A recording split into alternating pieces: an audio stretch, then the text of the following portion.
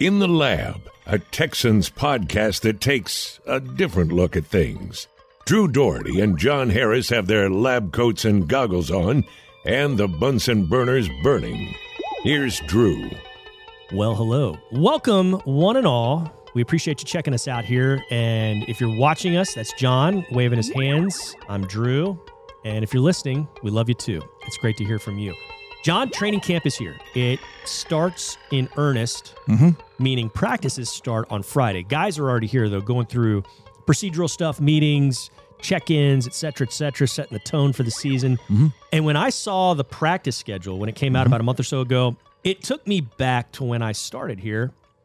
First training camp that I truly went through was 2010. I started in 09 at the end of the preseason, but first training camp in 10, boy, it was very intense as far as you go a lot of days in a row. I can't remember if it was 2 weeks straight of 2 days, maybe, but before you had a day off. And maybe I'm just like building this up to make it worse, but the guys will go Friday, they'll go Saturday, they have Sunday off this time. They'll go about they'll never go more than 4 days in a row. And I don't seem to remember any of that. I think if you'd had a break after 4 days back then, it would have been like, holy moly, this is wonderful. And so from a player standpoint, I think it's much more advantageous as far as getting rest, getting out of the heat. Did that stand out to you, just like seeing some of the break? A little bit. It's skewed that way. You bring up an interesting point, and your timing of it is, I think, key. You talk about 2010. Well, before 2011, before the new CBA was signed, that's when things changed. The 2011 CBA, you talk to coaches, I can't tell you the number of times Bill O'Brien would squawk in here about the CBA. Yeah. Well, that new CBA came, you can't do this, you can't do that, you can't do this. Well, one of the things in that new CBA was the amount of time you could practice days in a row before you had to have an off day, and they really kind of set that schedule a little bit better. You can't go a certain number of days without having an off day. It really laid things out, I think, for the players. Now, the flip side of that is with the CBA, everybody is there's gonna be something. The players wanted maybe a little bit more percentage of the pie, but one of the things they got in return was we're gonna have, like you said, we're gonna have a day off. I think it's every 5 days. Right. Within 5 days, you've got to have a day off, and then you've got to try and time things up with when the preseason games are. In the past, that I can think of, we've been Saturday, Thursday. When we had 4, or with 3, it's Saturday, Thursday. Right. Now this year, it's Saturday, Friday, Thursday. Yeah. So they're staggered, and it's 1 day, Friday versus Saturday, but it just can throw off your whole schedule of we play Saturday. We'd like to give them Sunday off, or are we going to give them Sunday off? Because then we got to have a certain number of days of practice. Then we have a walkthrough. Then we play the game on Friday. There's a travel day out to LA and all that kind of stuff. So the CBA of 2011, and obviously subsequent ones signed in 2021, I think it was, or 2020 maybe. Either way, those CBAs have really changed the amount of time, because when you think about having day after day after day, you talk about the preseason 2-a-days. Yeah, you talk about the preseason stuff, like that being a factor in how you lay it out. Texans like probably Miami, Jacksonville, Tampa, the Cardinals, and maybe a handful of other teams. Las Vegas now. Yeah, Las Vegas. They've got to factor in weather with No their sports doubt. science people, their Absolutely. nutrition, strength and conditioning. You got to factor that in as far as you could break a team physically now, and you wouldn't see it now. You wouldn't see it in September. You wouldn't see it in October, but little stuff in November, December, January crops up because of perhaps some stuff that went down in August and July. And I remember, I can't remember the year, but there was one year in which it was in the last 3 or 4 years, but I remember being outside a decent amount. But then when you looked at our schedule, we played indoor games. Yeah, you never were outside. We were at home, or we played indoor games. So it might have been 19, because we were playing Indy early in 19, I remember. We played the Saints to start the year. Yep. We had a bunch of games at home. Los Angeles. We had Los Angeles. So you knew you weren't going to Los Angeles was your hottest one. It was in the 80s. Yeah. And it was warm. But it was a little bit, wasn't but awful.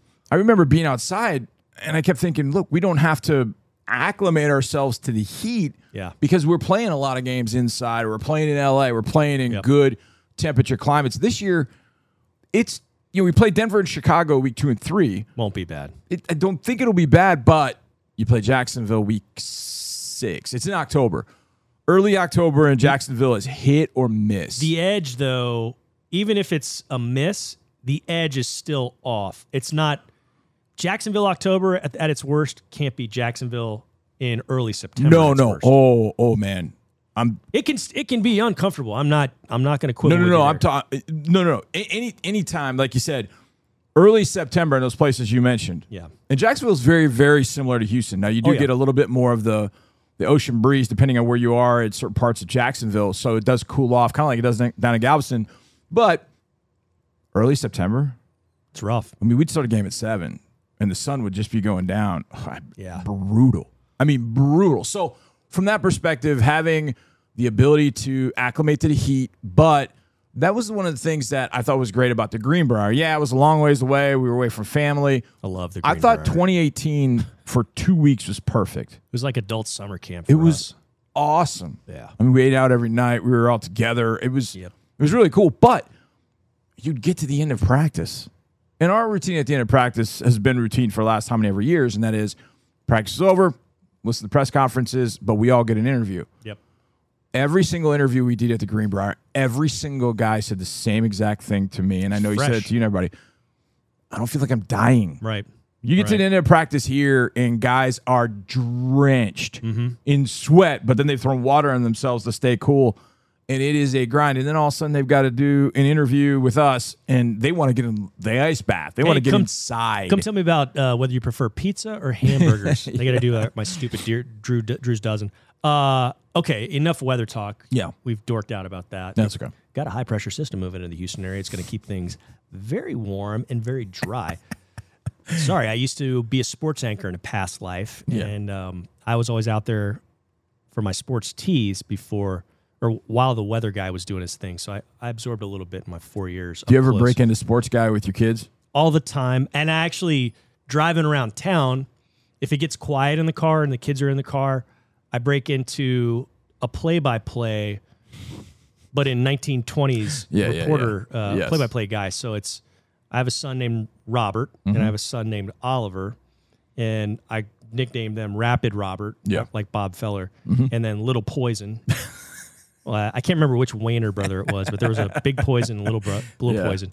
And so I'll just say stuff like, so Rapid Robert Doherty on the hill today, 23-7 in 2022 with a 1.94 ERA and 383 strikeouts. That tied Nolan Ryan.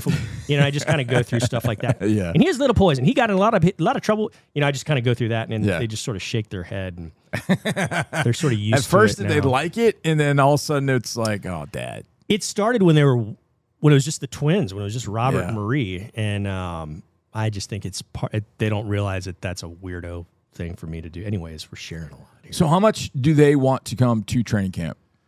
They've not said too much about training camp because they went last year and they had fun, and I think they'll be back. But they love coming to the stadium. They ask, games. And for can we come see your office? Can we come see your work? And so they just love coming up here. They love the Texans, and they're close to it and in it, and they're super huge fans. Marie's the sweetest of them all because she says we're going to win every game and win every Super Bowl, and she's a sweetheart. So yeah, I mean, hopefully she's right. I would love it if she was right. Yeah. Speaking of training camp, and speaking of stars from training camp, it's important to keep our mind on the long picture because you see guys that flash in camp, but it's almost like you got to remember it's sort of like spring training with baseball. Yep. Sometimes your multi-year Cy Young Award winner will go out in spring training and get lit up. And it's not because he's screwed around and smoked cigarettes all off season and is just out there. It's maybe because, I'm going to try out this new circle change that I've never thrown before in my life, and I'm going to overthrow it just to see what I can do with batters. Or I'm going to try out this new slider that I haven't thrown before. And he gets lit up because he's perfecting it. But then, once it's late April, he's incorporated that into his arsenal, and things are going well. So in the same vein, sometimes a running back might have a good day because, the defense is trying some different things out, and he was able to exploit some guys who are just learning a system, and vice versa on the other side of the ball. It's important to keep that in mind when you see guys who are doing really, really well, or when you read about guys who, this guy didn't look very good, For example, last year, Davis Mills had a day where he threw, I think, 4 picks. Yeah. It was really, really rocky. It did not look good. And he got the business on social media and so on and so forth, and he was all but written off. But we saw things were a little bit different once the season came. I couldn't agree with you more on that one in particular, because I think what ends up happening in that vein, and I'm guilty of writing a lot about what I see and some guys that are exciting, and you like to write about some of those guys early on. Yours is more clinical, though. It's like, I saw a good burst here, ... You're not, when you're kind of celebrating what the guy did, but you're also saying, keep in mind. Yeah, and I try to do that. I think Davis was exhibit A of what you're talking about, because there were a lot of people that questioned Davis in and of himself. Sure. The fact that he's a third-round pick and he was the first pick of the Nick Caserio era. Yeah, there was some trepidation. But on that day, Davis had never been with the ones. There were a lot of factors that weren't being considered. He had never been with the ones. I think Brandon Cooks had a veteran rest day that day. So he was out. The defense kind of knew what the offense was trying to do. There were a lot of things working against Davis. Yeah. The danger in that is, for a lot of people, that one day confirmed all the narratives they had, and they couldn't rewrite the narrative at all. They just couldn't rewire their brain. And so it happened during training camp. There were media members that were there and maybe saw that particular day, but then 2 weeks down the road, you had seen some significant improvement with Davis, but yet it was still about that day that he struggled in the red zone, or he struggled to throw interceptions. Because I'm not talking 3 days later, they did 2-minute drill, and I think he did it with the ones too. And he went right up and down the field and was brilliant looking, but yet it still became, but there was that day he threw all those interceptions, so that tells you what kind of quarterback he is. That's where you really, I think, when it comes to training camp in particular, you get stuck on those narratives. And the flip side works too. We all love Jalen Petrie, and I think Jalen Petrie is going to have one heck of a career. But we've been talking about Jalen Petrie for a while because he looked really good in OTAs and minicamp. Yeah. We're probably going to give, and I say we, I'm talking a collective we, City of Houston, Texans fans, we'll give him a pass. Things don't look so great in the preseason because, he'll be fine. He's a rookie. We'd like him. The narrative was different for a guy like Jalen Petrie. It's very different. And so we give him a little bit more latitude. For Davis, the narrative was, we don't think he's going to work. Even the people that were supportive of him was, we got to see him grow and do that. Yeah. But you couldn't change, people couldn't change the narrative. And they still can't. Even a full season of work for Davis, most of the full season of work, they still can't look at him objectively. Still in the infancy. There's still people that'll go back to that day when he was in training camp, and they'll, but remember that day? Yeah, I do remember that day. It was his third day in the NFL. Yeah. I think the bottom line is this. Don't panic. It's never as awful as you think it is. And on the flip side, probably not as great as it looks sometimes. So, the old adage that goes with watching film. It's the same thing. You go in and you watch the film. I can't tell you how many times, Drew, I've gone in and I feel like I've played poorly. And I'm like, I do not want to go in this film session. I'm going to get grilled. And then you watch and go, too bad. Yeah. And the same going the other way. Man, I had a great game. Couple touchdown catches, pick, did all this.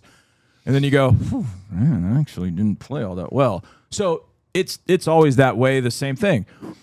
There's going to be spots to learn. There are going to be opportunities to get better.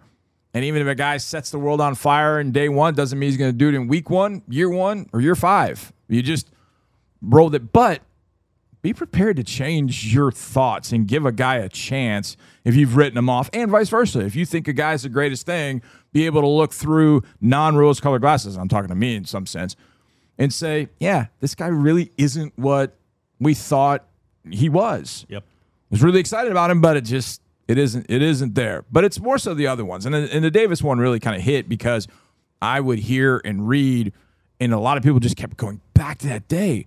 And I'm like, have y'all seen him the last week and a half? Yeah. He's been really good. It was one day. Yeah. You got to just you got to move on.